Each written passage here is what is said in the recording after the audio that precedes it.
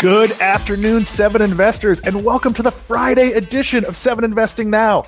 My name, of course, is Daniel Brooks Klein, but you can call me Dan. My friends call me Dan. And I'm joined here today by a lot of my friends. I have the entire investing team, all 7 of us, me being one of them. So me plus 6 for 7 Investing Now. Guys, welcome to the program. We're going to start with something a little bit silly. Most of the show is going to be answering questions either that you ask us here in the live chat or you asked us on Twitter. We've got a jam-packed show, but we're going to start by going around the room and asking everyone to give a quick introduction, what they cover, who they are, and tell us the best Christmas gift they've ever received. Austin Lieberman, you are up first. Hey, Austin Lieberman, can you hear me okay, Dan? Yes, we can. Okay, good. Austin, I cover mostly enterprise software, digital entertainment type companies, and then also just like to study any great company and own any great company. That's what you'll see me recommend for 7 Investing. Best Christmas present I ever received is some open dancing Christmas seal. He used to he used to turn on and play a Christmas song. And I used to annoy everybody. I used to bring it on all my military trips and annoy everybody with it. But he's broken because I tried to rip his head off. We will work on repairing the Christmas seal. Matt Cochran, tell the people who you are and your best Christmas gift ever.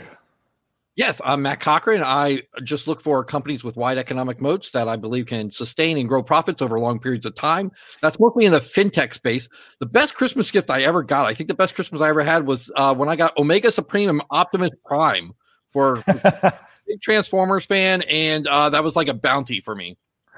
That I got the one that shot tape decks, and that was my favorite, but not the gift I'm going to pick. Manisha Sammy, tell the audience who you are. Oh, muted. Manisha is muted. We will come back to Manisha. Why don't you jump in while Manisha fixes her audio? Max Chatsko. You're muted too. There you go. I'm Max. I cover renewable energy, and I call it living technology. It's just a better term, I think, for biotech and synthetic biology and all that fun stuff. Best Christmas present I ever received was Christmas 2025. Simon buys us all Tesla Roadsters, guys. Pretty great. We are looking well in advance. Let's go back to Manisha Sammy. Manisha, can we hear you now? I hope you can. Yes, we can. Okay, great.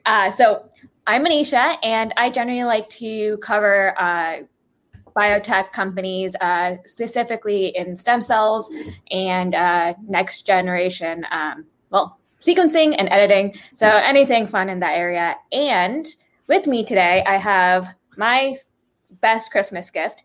His name is Bixby. It's supposed to be a squirrel if you can't tell. And he kind of travels with me everywhere. That I am going to one-up that one in a second. Simon Erickson, your best Christmas gift ever. And of course, besides being the CEO of 7 Investing, tell people who you are. Hi, everyone. Simon Erickson at 7 Innovator. Looking for disruptive innovation and innovative companies out in the stock market. That could cover a whole lot of different things. But my favorite gift of all time, 7th grade electric guitar. Thanks, Mom and Dad. Inspired a love of music for the rest of my life. And Simon moonlights, I believe in a Kiss cover band, but I'm just guessing there. Steve Symington, tell the people who you are and your best Christmas gift ever. I'm Steve Symington. I cover artificial intelligence. Machine learning is my specialty, but I'll cover any decent business, like Austin noted, that is likely to generate outsized returns over the long term. I will say my best Christmas gift, I'll call it my oldest daughter. She was born right around Christmas. She's about to turn 13, and I'll say that. So she was definitely the best thing that I ever received around Christmas. So I'm Dan Klein. I cover retail. I cover consumer goods. I cover areas that aren't that sexy, but help you identify the companies that are going to do well. And Sam Bailey, if you want to share the graphic, let me tell the story of my best Christmas gift ever. This, of course, is Caroline. And one year my wife said to me, can I give you your Christmas gift a couple weeks early? And then she made me sit in our finished basement in the bedroom there. And I was waiting. And I'm like, what's taking so long? Well, it turned out the cat was hiding under the couch. So it was a few hours and she had an extra present. She came equipped with worms, but we, of course, got that taken care of. So now it is time. We've never done this before. We've never had 7 people before. So this is going to be really exciting. Feel free, wherever you're watching this, in theory, comments you make, we can see. So make your comments, ask your questions. We'd love to talk to you. But we've got a jam-packed show with questions that you sent us on Twitter. We're going to start with one from GR. And he asks, is it okay to sell your low conviction stock to buy our higher conviction stock if you plan to have a concentrated portfolio? Steve, you wanted to answer this one. Oh, yes. I'm always careful not to make blanket statements, and I won't make a blanket statement here, but I believe it is, yes, okay to sell low conviction stocks to buy higher conviction stocks. That's a mistake I've made in the past, selling higher conviction stocks just because they climbed and I held on to these losers and these companies that I didn't feel as strongly about. And they tend to continue underperforming for the very reasons that were lower conviction. So I think, yes, you guys can change my mind. But most certainly, if you have a stock that you really feel strongly about and you have a couple that are, it's generally, you can try and convince yourself, but at risk of finding yourself lifted up by confirmation bias and finding opinions that align with what you want to hear, I think that's a fine decision. Thank you, Steve. Apparently, I'm not in perfect focus. Apologies. I don't think it's focus. I think it's the weird lighting. I think you're focused now. Oh, okay. Maybe there was something on my lens because I wiped off my lens. That could be the problem as well. We're going to move to the next question. This one's from Samir. He asks, any predictions on Amazon? I always want to bring up the Mr. T clip where he says, my prediction, pain. But that is not our prediction. Matt, your thoughts on Amazon? Well, long term, I really like Amazon. It's it's a huge company, but I don't think that it's too big to grow or anything like that. E-commerce is obviously just this, it continues to grow. This year, that just became more apparent than ever. And AWS is still the largest cloud provider on earth, and it's growing. And that I expect to continue to grow. And they still have many new opportunities. Like earlier this year, they announced new ventures into pharmacy. That's after 2 years ago, they bought PillPack. And they just made $100 million investment in an India pharmacy named Apollo. And they're going to grow that. And I think they're going to take data on that and see if they can grow even further into that. And it'll be another way, they offer discounts for Amazon Prime members for their pharmacy. And that's another way to grow Amazon Prime, which is one of the key things you want to follow when you follow Amazon. And, other things like that, they're growing into logistics and fulfillment. And I just think they're really smart with how they grow. And they're going to have some misses, but there'll be more hits than misses. Matt, let me ask you, how do you feel about their grocery chain? I'm really bullish on it. They're already in the space. But they have Whole Foods, which is expensive groceries. They're going to launch about 2,000 regular grocery stores. For me, this says 2 things. Don't invest in Kroger or any pure grocery play. 2, I think this is going to give them another business and also another place where they can do digital distribution. Your thoughts there, Matt? Yeah, absolutely. All that. And I wouldn't even worry too much about what the margins will be for their grocery stores or anything like that. I think it's another way to get Amazon Prime members, which again, it's one of those key things you want to follow when you follow Amazon. How many Amazon Prime members are there? And they're going to have whatever it'll be. It'll be special discounts or special delivery prices or et cetera for Prime members. It'll be another way to get people into their sticky ecosystem. So anything that they can do to grow Prime, I think is a huge win for them. Yeah, I am bullish on Amazon. We're going to move to a question from Effortlessly Crazy. That is a great Twitter handle. Is there ever a period in time that one of your recommendations is too hot to enter due to a run-up in price? Would you ever advise to wait for a little consolidation? Steve, you're going to take this first, and then Max, you're going to jump in as well. I hesitate to wait. That sounds like a funny thing to say. Too many times I've waited to enter only to find myself regretting it later because the stock just continued climbing. I think you need to be really, you need to kind of think twice before you try and time your entries that way.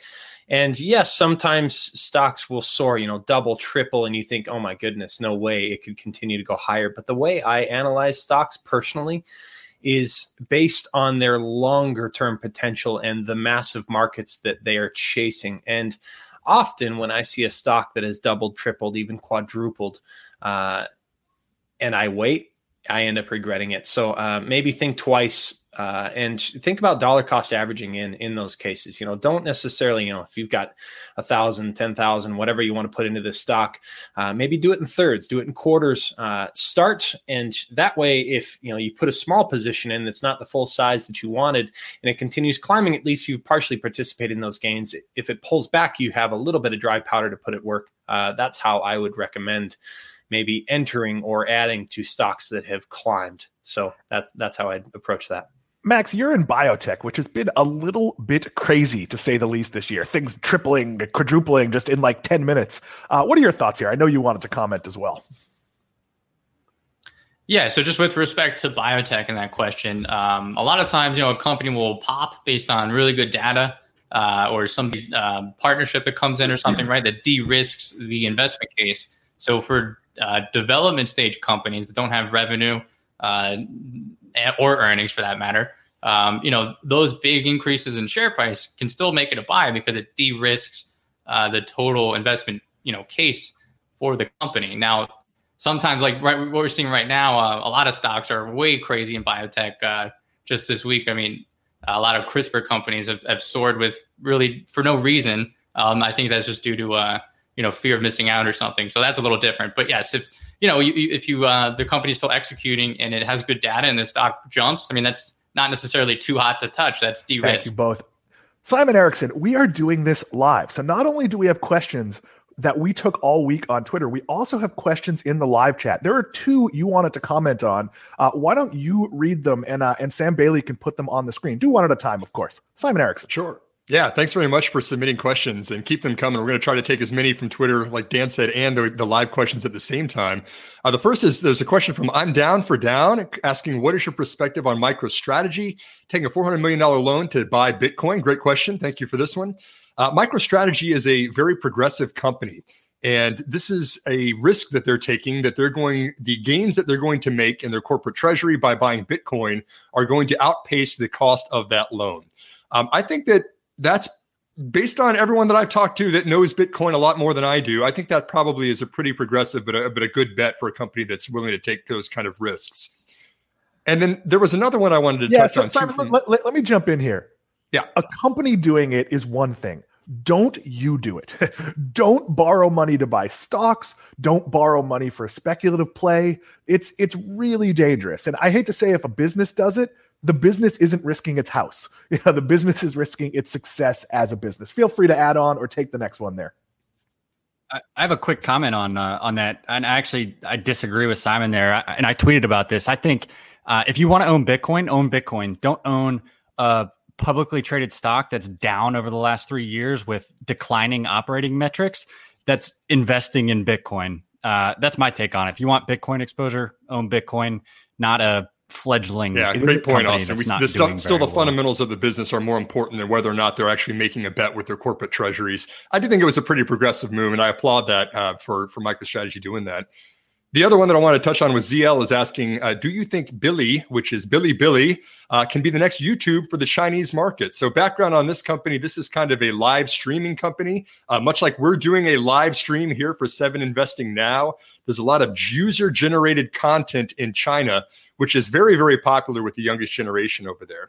And especially in the gaming industry, Billy secured the license for the League of Legends broadcast, which is kind of like the Super Bowl if you're a video gamer. And this is kind of one of the biggest events that gets a lot of people online. You can start seeing the interactions that they're having on the side. There's a lot of data and advertising that is a huge component of this.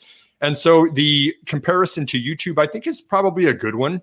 YouTube has also got a lot of user-generated content, but this is for Billy's purposes, specifically in live streaming, that I think the real opportunity is.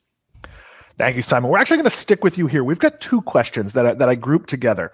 One is from Grasshopper Stocks, and he wants to know, does technical analysis / chart pattern have any place in the picks you make? And Dead for Tax Reasons, another great handle, says, what do you find the best resource to learn technical analysis? Simon doesn't play a giant role in what I do, but I'm not sure that's true for everybody. Your thoughts? Yeah, we don't do a whole lot of technical analysis on this team. We tend to look at fundamentals like earnings, cash flows, revenue growth, things like that. Technical analysis is really more than anything behavioral analysis of the market, looking at charts to kind of see the behavior of traders in mass of when they find pockets of resistance, when they think that a stock is oversold and might be coming back up because people are ready to buy it then, or if it's been overbought and might revert back down because people are ready to sell it again. And so we don't do a whole lot of that analysis in our work, but one data point in here that's very interesting to me is actually called the short interest, because this is a data point of how many people are actually shorting shares of an individual company's stock. When you're shorting shares, you're borrowing them from your brokerage right now. You're actually selling them out into the market, and then you're going to buy them at a future date. So you're betting on the price of the stock going down so you can buy it again at a lower price than it is right now. And so you would think, okay, well, if people are starting to sell these shares short, if that percentage of the shares sold short, man, I need another cup of coffee for this conversation, as a percentage of the outstanding shares that a company is got out there in total, as that continues to grow, you might start saying, oh, well, that's a bad indicator, right? That's a bearish sign for the stock. What if these people know that I don't know about why the stock might be going down? I actually consider it completely opposite. I think that's a contrarian indicator that there's a lot of bearish perspective already baked into the shares, that the market as a whole is very pessimistic about a stock. And if they turn it around or outperform the expectations, that could be a really good sign that a lot of those shorts are trying to close their positions in a very short amount of time. And Simon, where do you go to find some of these numbers? One of the questions was about sort of resources. Do you have a specific one you recommend? Yeah, we use Y charts here at 7investing. We've been very happy with them. The specific metric that I look at is short interest, which is the number of shares that are sold short divided by the total number of publicly available outstanding shares. But there's a lot of data aggregators. Morningstar, I know, reports that, and a lot of other companies where you can find short interest reported on a whole bunch of different places. So I've got a question that I sort of made up from tons and tons of Twitter posts. It's for Manish and Max, and this is an area we kind of want to give a warning. Everyone asks us, should I be buying Moderna? Should I be buying Pfizer? With this idea that COVID-19 is going to be some wealth creator, and clearly the stocks have gone up, but it doesn't really make a ton of sense. Manisha, your thoughts here? Sure. I think if you are buying a stock just for COVID-19 and they're working on a therapy, I think that's the wrong investment thesis to have. If you look at the vaccine business in general, it's not a lucrative business. Sure, you'll have a company coming out at this point, potentially 3, 4, with a successful vaccine candidate. It's not going to be a revenue generator. I think what should be done is looking at the underlying technology that they use to develop a vaccine so quickly. Does that make investment sense? Moderna is based on messenger RNA. So the fact that they're able to do an mRNA-based vaccine, what that tells you is they're able to deliver mRNA, which is usually considered highly unstable. So really, it should be looking at the underlying pipeline, not if they're going to be successful at essentially, don't vaccine. invest in pumpkins just because Halloween is coming. Max, your thoughts here? Yeah, I would agree. I mean, Moderna is valued right now, as we are speaking here, at $63 billion. That's pretty insane. So on the one hand, it's gotten a giant bucket of money from the government, right? So that's kind of de-risk development. But yeah, vaccines are not a great investment, And one thing to add too, we developed these vaccine candidates in 12 months or whatever it was because we had to. But the FDA is not going to just let us develop cancer drugs in 9 months. Going forward, this is not going to be the norm. So keep that in mind. This is still a very risky space, drug development. Simon Erickson, Investment Talk asks us, what are you guys going to do when inflation forces you to raise the price? I'll answer quickly. We're going to get more members. We're not going to raise the price. But Simon, your thoughts here at 7investing, which costs $17 a month or $170 a year. I think you can see the theme. Simon. Great question, Investment Talk. I think that the only answer is that we're going to have to push out Max's 2025 Christmas gift of the Tesla Roadster a couple of years. We're not raising prices. We're going to stick at $17 a month. We did this in the earliest stages of the business. We said we wanted to be affordable for everybody to invest in the stock market. We're not going to price this just for the elite that can afford a multi-$1,000 a year product. this is something we want to democratize the love of investing for everyone. So we're keeping it at $17. We're not raising prices and we're not upselling to more expensive products. It's going to stick that way. And if we succeed as a business, it's going to succeed because we get more and more members that love this product that we continue adding to every single month. And of course, if you'd like to subscribe, it is 7investing.com/subscribe. We highly recommend you do it. We'll talk a little bit more about the service later, but we're going to keep with your questions. There's a question in here from Nishan, and it's about if Tesla falls 30%, are you buying? Are you selling? Are you holding? I won't answer from a Tesla point of view. I'm going to throw it to Austin in a second to talk about Tesla.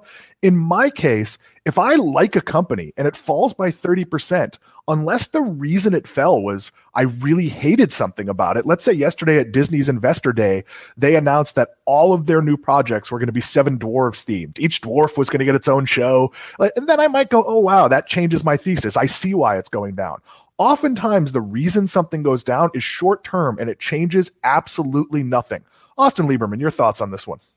Well, first, Dan, I take exception to your comment and disdain for the Seven Dwarves. I'm actually a big fan, so I'm not anti Seven Dwarfs. I'm just not sure I want to watch the Sleepy Show. I would go 100% long Disney. No, I'm just kidding. Exactly what you said, Dan. Regardless, really doesn't matter. The company doesn't matter. It would depend on what caused the drop. Was it Tesla raising money at the stock price being an all-time high and then being able to invest more in the business? To me, that's a good long-term thing. If the stock drops 30% and I like the business, I would consider buying. But I have to like the business, and it is always going to come down to what management is doing and what caused the drop, if we even know why. Sometimes it just happens for no reason at all. So, yeah.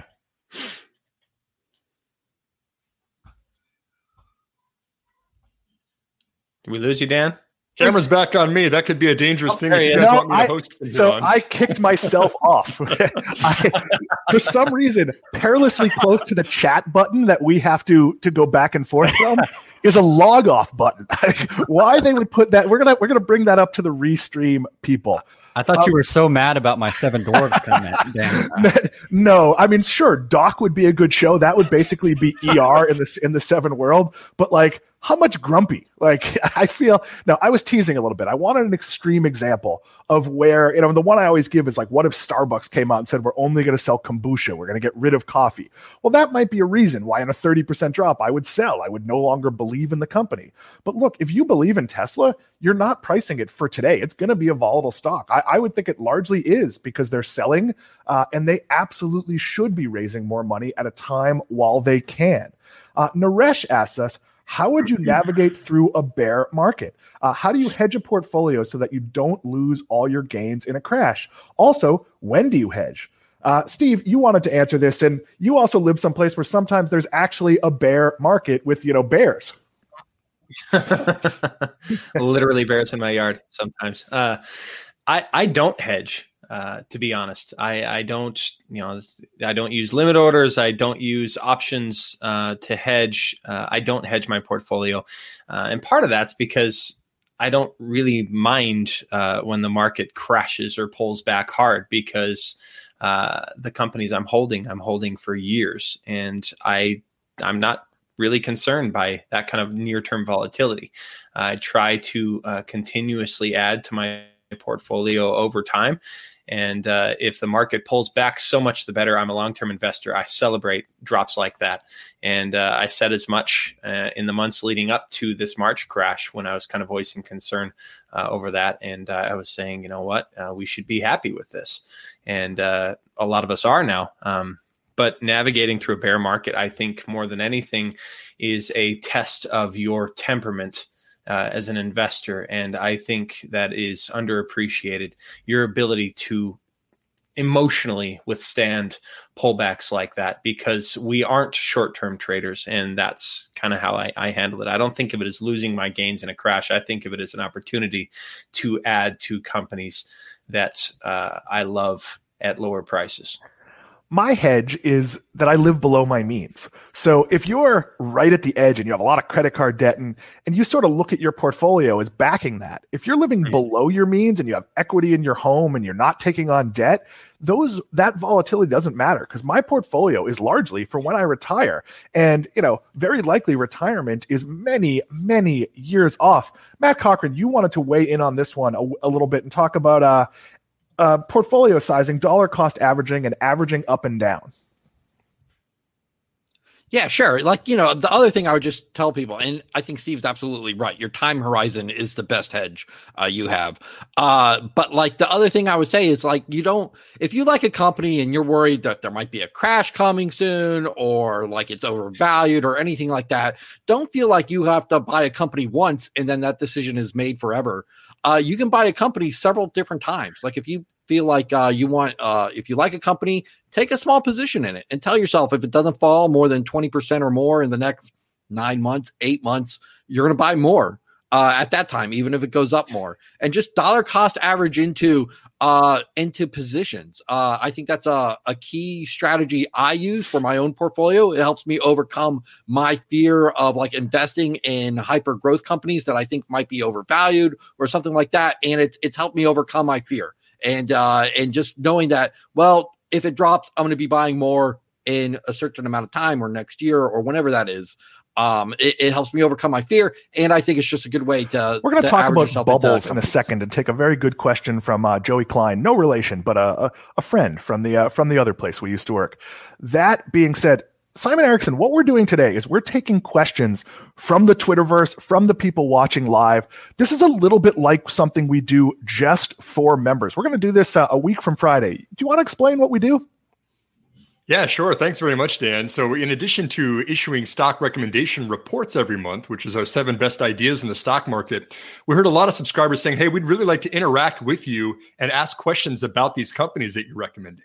And we've always got info at 7investing.com. That's always an option. You can email us and talk specifically about those stocks. But we also said, hey, wouldn't it be fun if we just had a call like this where we could just have a roundtable discussion about all of our recommendations? The current recommendations for this month, the previous recommendations, an interaction between subscribers talking about stocks together. And so that's what we did, Dan, is every third Friday of the month, we have a subscriber-only call where we send an invitation similar to a live stream chat like this, but it's really the nitty-gritty of the stock recommendations we've made. And so that's what we do, is we have it. It runs for about 90 minutes. We talk about our current recommendations and what we're seeing that are important updates for previous recommendations. It's a lot of fun, and we do that every third Friday for paying subscribers at 7 Investing. One of the other things we do is if you message us at 7investing on Twitter or info@7investing.com, people are always surprised that they hear back from us. This is a small, intimate service. We're not going to have millions of members. We're going to hopefully have tens of thousands of members where we can still communicate with all of you. So sometimes, and of course, we can't give individual portfolio advice, but sometimes it's just talking strategy. Sometimes it's, how do you approach certain things? So if you're a member, you get access to more of us, and that is generally a good thing. We're going to move on to Joey Klein's question. Forgot, that is a live question. Is the stock market a bubble? And if it is a bubble, is it going to burst? Steve Symington, I'll go to you, then I'll go to Austin, then I'll go to Matt. Steve, you're up first. We've talked about this quite a bit in our own Slack channels amongst the team. Just yesterday, we were having a conversation about that, and I'm not convinced we're in a bubble right now. And I was kind of likening, I was talking about, okay, look how far valuations were stretched, and look how far so many stocks ran in the .com bubble. And Simon brought up a great point, and maybe you can elaborate on that too, Simon. That's this the tech stocks, these SaaS stocks that we're looking at right now. There's so much more attention on retention rates and recurring revenue, and the actual quality of the business that I'm not convinced. That doesn't mean we won't have a hard pullback. And a lot of people are going to say, "Oh my God, bubble's bursting." But I don't think we're in a bubble right now. And I think right now we're in a longer term, bull market. That's just it might have some natural corrections here and there, but I think this goes a lot longer than people realize. Next. I'll jump in on that too, just because Steve, you mentioned the difference between tech values being called overvalued today and the tech bubble that they were being called back in 2000, 2001. I think that the business model of a lot of those companies has changed. I mean, back in 2000, 2001, we were putting it all on advertising, right? Everyone had a website. The pets.com was attracting advertising dollars, and all that money just kind of blew up in the .com burst. Today, I think that cloud computing has really fundamentally changed how these tech companies are obtaining their revenue. It's subscription revenue that's recurring in nature. And so there's cash flows coming in the door for important embedded products, cybersecurity or operational intelligence. I mean, these are must-haves for a lot of companies. And so when you were saying, the valuations are getting out of hand, look at the multiples versus where they were 10 or 20 years ago, I think that's justified because it's a better business. And these companies are more recurring and higher quality cash flows than they were when we were basing it on advertising back at the tech bubble boom in 2000. Yeah, I worked on the tech bubble boom. I worked at a company called Uproar.com, which was a top 25 website in terms of traffic. There was absolutely no possibility revenue would have even paid for our servers, let alone our people. There was no path to profitability. And that's very different because of the cloud. Austin Lieberman, I'll give you the last word on this topic. Yeah, sure. Thanks. I think more money has been lost or opportunity has been lost by listening to the people that have been calling the next bubble since 1999. Bubbles are different than pullbacks. We've already talked about that. Pullbacks are going to happen. They're healthy. Just invest through those. I don't think we're in anywhere near the situation we were in 2000. Are there certain companies and maybe sectors that I don't want to invest in because I think they're extremely inflated and potentially in bubble territory? Yes, but there always are. That's why we go through our research process and we try to invest in great companies, not just what's going up because it's going up. And the last part I'll say, which we haven't mentioned yet, is interest rates, right? Interest rates impact future investment returns. And with interest rates so low, the best option, the best potential return on a lot of money, at least a lot of people think this, and even businesses that are investing in themselves and borrowing money to grow think this, is in equities. And the last part is that we just went through one of the worst crises in the world, and we're not through it yet. But what we've proven is that the global economy, because of things like the cloud infrastructure and edge computing and the security that we have and the ability for restaurants to go from in-person to delivery and DoorDash and all that stuff, we have rebounded in businesses. There's a lot of businesses struggling, but we have shown as a global economy, we can rebound. We have Federal Reserve that is supporting businesses and showing they want to support businesses. So there's a lot of issues. I'm an optimist, and I think that the business landscape has gotten better. We've also shown that we can come up with vaccines in a year for something that would have been a major, major detriment to the entire global population, 20 years ago. So I see a lot of bullishness. There will be pullbacks, though. I'm not saying there's never going to be a 10% or 20% pullback. You're watching 7 Investing Now. We're, of course, taking your questions, some of them from Twitter, some of them live. We're going to plow through and get a few more in because it is not often all 7 of us are on one of these shows. In fact, this is the first time we've ever done it. VM wants to know, everyone talks the strengths of CRISPR and related tech. Can you cover threats and weaknesses with it as well? Also, any examples of human trials? Max, I'll let you take the first part of this one here. So we talk about this a lot, Manish and I. One of the biggest opportunities in biotech is the fast pace of innovation. That's also one of the biggest risks. We talk of CRISPR as if it's, the best discovery of biotech in the 21st century. Well, it's only 2020, right? And there's a lot of other gene editing tools that aren't CRISPR based. So it's the one that kind of has all the hype. It gets all the headlines. But it's not the only one out there. It's not the only tool we can use. It's not the only genetic medicine. There's still gene therapy. There's RNAi. There's antisense. So all of these things have strengths and weaknesses. They'll all be used in different use cases and scenarios. It's not really a winner take all necessarily. Manisha, Sammy, give us the winner take all winner. No, just kidding. Just give us your thought. Give us your thoughts here. Sure. When thinking about CRISPR, that's only just. I'll just say everyone talks about CRISPR-Cas9. There are multiple different nucleases. Cas9, it makes a blunt cut. So editing is kind of more difficult. But I think what we'll see in the future, and we already have started, is kind of these different nucleases. So, the IP holders of Cas9 will not have the best CRISPR-based technology either. They're just different flavors and variations, different types of cuts. So it's kind of, you'll want a basket of gene editing tools. In terms of human trials, I touched on this earlier this week, but CRISPR Therapeutics came out with great phase 1 human trials for treating sickle cell disease. They dosed 10 patients with edited stem cells. And after, I think the longest follow-up was 18 months. So at 18 months follow-up, these patients did not have the complications associated with sickle cell disease. And they're even saying that it might be a functional cure. I mean, when was the last time we were talking about cures for disease? So it's exciting, but there's still a lot of room for growth. If you wonder why we have 7 people, it's so we can bring you this level of expertise. We all study different things. Even in the biotech world, Max and Manisha can play off each other, but they have different strengths. It's what makes this team so great. We got a few more of your questions. We're going to try to keep the show to about 45 minutes if possible. And we'll take some of the questions we didn't do this time, and we'll use them on some of our shows next week. Won't have all of us, but we'll dole them out to some of the shows. At Robert G. Cart wants to know, how do you evaluate IPOs? Steve, you wanted to take that one. Yeah. And that's been a question that's coming up a lot more recently. Some huge IPOs and some pretty exciting IPOs over the last several months and even the last couple of days.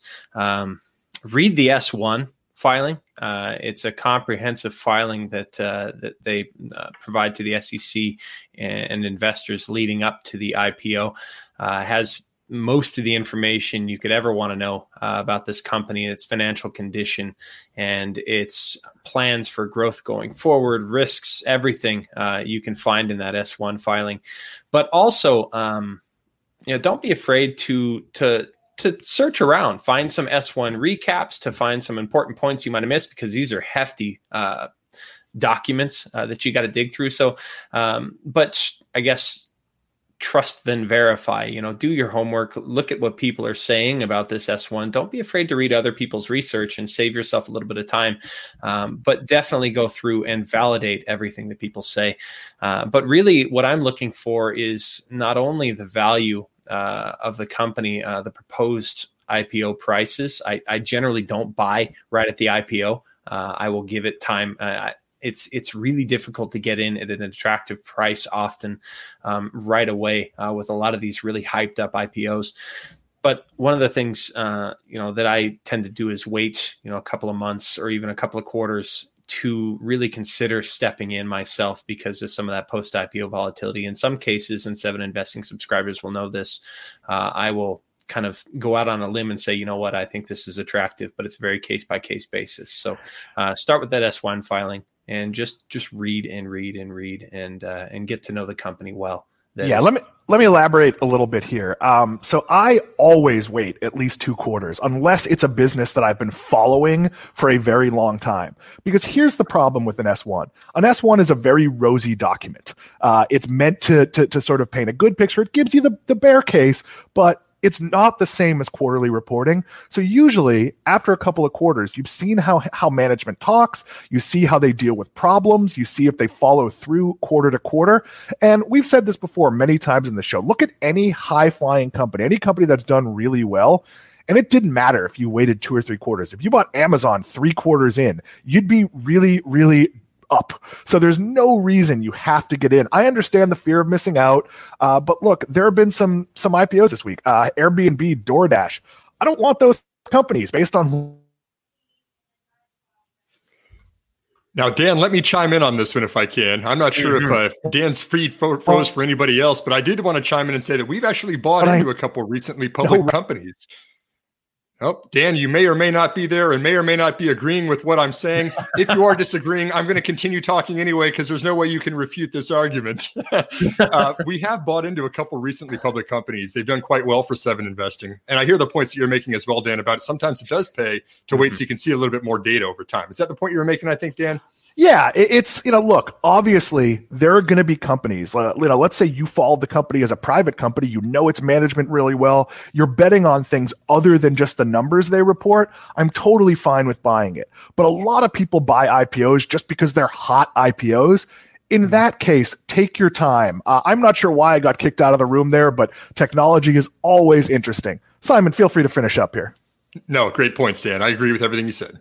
Yeah, and I just to chime in at the very end here, it's one of those things where if we see an IPO that we think is attractive shortly after that IPO, we will say so. And our subscribers know as much, and they've done pretty well with a couple of those companies in recent months. They know which companies we're talking about, but it's really a case-by-case basis. So often, like Dan, I will wait a couple of quarters. But if we find something that we're excited about and we think it's undervalued relative to its long-term potential, we aren't afraid of diving in. But again, case-by-case. So as I was kicked out there, I was introducing a question. I have no idea how much of it you heard. Jay Tucker asks, I've heard the U.S. is printing money. What are your thoughts on investing in metals and crypto in addition to stocks? Matt, you're going to take this, but I want to throw something out. I have no interest in owning metals. Metals don't create anything. I have a hedge, and there's money in my bank account. I don't want to invest in gold. But Matt, there are some financial areas you're interested in investing in. Your thoughts? Well, yeah. So just real quick, I think that is a concern, and I think inflation is a possibility, even though there's lots of factors at play there, more than just the Fed printing a lot of money. I would say, overall, from a big picture point of view, if you want to diversify your assets a little bit and put some in cryptocurrency or some in hard metals like gold, I don't have any problems with that. What I would say is, though, also there's some really interesting different ways you can play inflation than just gold or cryptocurrency. So take MasterCard and Visa, for instance, two of my favorite companies. They generate lots of profits every year. Those profits grow, and their operating margins are consistently above 50%, which is just incredible. And why do I think they're good inflation plays? Because as prices go up, for every purchase that's made using a MasterCard or a Visa, they capture a percentage of that purchase. So if prices go up and a loaf of bread costs $10 a year from now because of inflation, well, that percentage will grow with the price of the loaf of bread. And that's across the board. So with every purchase, MasterCard and Visa capture a little bit, capture the same percentage, but that'll translate naturally into the percentage that they capture from each purchase. So that goes, the dollar amount they capture from each purchase goes up. And so there's other companies too that have take rates, and that's like PayPal and Square. Those companies, any company that makes a percentage of a transaction, I think those will naturally increase with inflation, the dollar amount they capture. So I really like those companies, those types of companies too, as a way to play against inflation. So it's not just gold or cryptocurrency. Those aren't your only options when it comes to playing inflation. Matt, let's keep you going because I think Dan might be stuck for a little longer. George Abdul Ahad, one of the questions that was submitted over here, thoughts on compliance and accounting software like BL and AVLR. I know that you mentioned you like these companies because they have really high retention rates. Any thoughts about those kind of companies? Yeah, I love it. If you believe that that government's going to increase regulations and that companies will see more regulations and taxes in the future, especially as global commerce continues to grow, right? With e-commerce, global transactions are more popular than ever, and so it's much more likely now that I will buy something that's being made or sold at a different company than it used to be, because I don't do international travel that much. But now with the internet, I can definitely buy things that are made and sold all over the world. And with those kinds of transactions comes more regulations and more taxes. And Blackline and Avalara, those companies definitely play into that overall trend. Avalara helps companies that sell things to comply with tax laws from all over, from different states, from different countries, from different local municipalities. So Avalara just helps companies pay their taxes in real time and saves them a lot of headaches down the road. Blackline helps larger corporations with these accounting tasks that are very laborious and tedious, and it helps people it helps the companies make real time make decisions based on real-time data instead of waiting at the end of the month or the end of the quarter or the end of a year to reconcile everything, and then they have all their data and then they can make decisions. Blackline helps companies make real-time decisions based on up-to-date, up-to-the-minute date data, and which is a huge help for those corporations. So anytime, if you believe like government regulations and taxes will grow and continue to get more complex, Blackline and Avalara, I think, are two great plays on that trend. Great. Okay. I'll send one to you. We got another question here from Jay Tucker. He says, I'd like to chime in on this one too, but I'd like to hand it to you first. He says, compounding is huge. However, if the majority of stocks I own are growth stocks without a dividend, am I still compounding? What do you think about that one, Austin? Yeah, I think we are all going to have the same answer on this. Compounding is compounding, whether the stock price appreciates and you have unrealized gains, or if you receive a dividend. So there's no difference. I don't look to own any companies just because they're dividend payers. I'm not at that point in my investing journey, I'll call it. I'm still going to be adding for a really long time, and I have other income. So I just like to invest in great companies and then let those companies compound my capital by growing over time through their great management, their great products, increased sales. So even if you have unrealized gains, you are still compounding your money, because if something goes up 10% and then it goes up another 10%, the gain is off of that increased 10%, not off of your original cost basis or investment. So you are still compounding. It is always an adventure. So I am now on my phone. Greetings from my phone. My entire computer crashed. I have no idea what happened.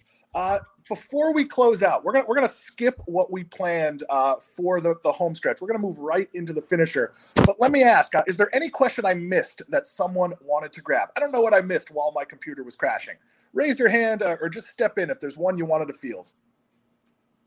Dan, I'd like to finish up just one thought on the capital allocation too, and then I can hand it back to you maybe for the finisher right after that. By the way, hashtag dedication, Dan Klein, computer crashing and getting kicked out of live stream and still making it happen on his phone. Holy cow, man, that's dedication. Thank you for this. To follow up on Jason's question about the compounding, this is what I always call the 2-beer conversation. And Steve and I have talked about this on a podcast, but the idea of capital allocation is really a conversation about how is a company spending its money. It can either be doing that internally or it can be doing it externally, and both are for the good of its investors. And so if it's spending it internally, which is like what Austin was just describing, it could be putting it to work on projects that have an internal rate of return. It could be going out and acquiring other companies that it believes that it's going to capture future cash flows. It could be synergies that it's going to roll out across the entire business. But it's using that money to work that's still for your good, but it's being put to work internally. The other idea of compounding is a company putting it to work externally. So it could be buying back its shares or paying you out a dividend that you could use to buy more shares over time. And so as companies kind of progress in their lifestyle from being these new, sexy, fast-growing companies that maybe want to go out there and do acquisitions, or they want to take advantage of all the market growth, they tend to put their capital to work internally on your behalf. And then as companies get more and more mature, maybe they don't have as exciting of growth prospects anymore. They tend to start sharing it more and more externally. And that's why you see these large companies with huge competitive moats that are paying out dividends, and investors are really interested in them because they can compound those over time and buy more and more shares. But it's really an individual perspective that you have of what kind of company do you want to invest in. What's your time horizon? What's your risk tolerance? And that can guide you to the types of companies. But capital allocation runs the entire continuum. It's a really great conversation, a really great question. Simon, we're learning the limits of technology here. So maybe I should just broadcast from the phone. Aside from this unflattering angle, because I'm holding it on the iPhone, working shockingly well. So shout out to T-Mobile. So you're watching 7investing now. We're answering your questions. There's some we didn't get to.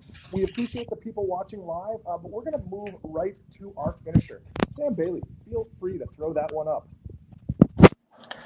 Is Facebook a monopoly? 36.1% of you said yes. 41.3% said no, and 22% said no, but close enough. I'm going to go around the room. Everyone could give their comments. Matt, you can be first. No, I would say definitely not. Like, I think there's plenty of competition in the social media space. And I am long share, so maybe I'm biased, but I think Snapchat, TikTok, Twitter, I mean, you could go on. I think there's plenty of competition in the space. Digital advertising, like first you have to define Facebook, I guess. So let's start there. Like, are they a social media? And I don't even think they're a monopoly in social media. But if you go broader and just say, are they a monopoly in digital advertising? They're even less of a monopoly there, because you have Google and others that have make plenty of revenue with digital advertising. So I don't think they're a monopoly at all.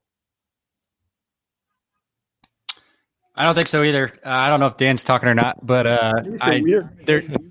there's a lot of people that provide the same services as Facebook. They might be the largest one, and they kind of combine them all together. But if you want to be on a different social network, you can be.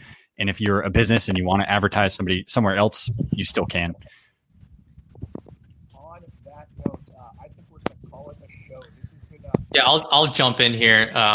Dan, we can't hear you on your phone. So, I think I have a different view, but I think, what's important is that this is a legal definition of monopoly is different than I think what a lot of people, how they would define it, right?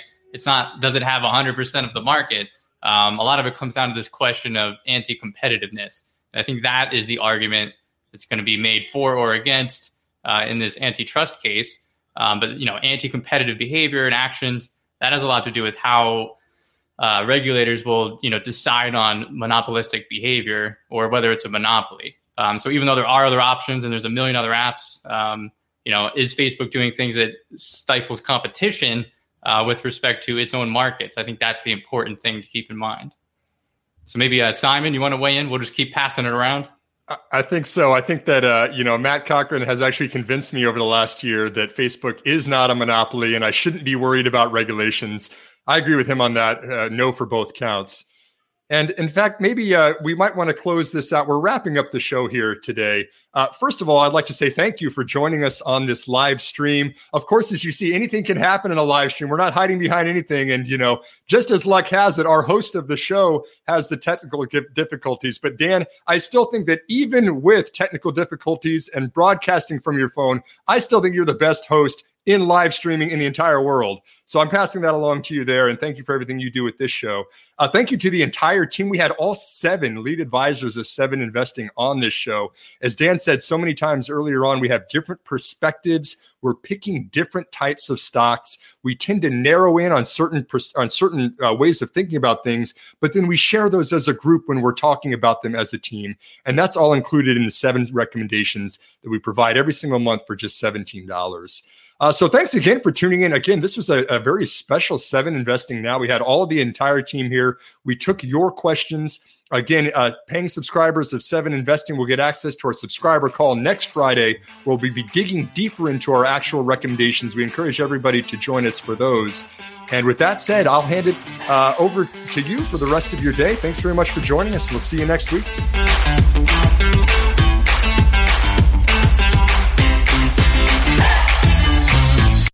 A reminder that people on this program may hold positions in the companies that are mentioned. Buying and selling stock carries financial risk, which could include the loss of capital.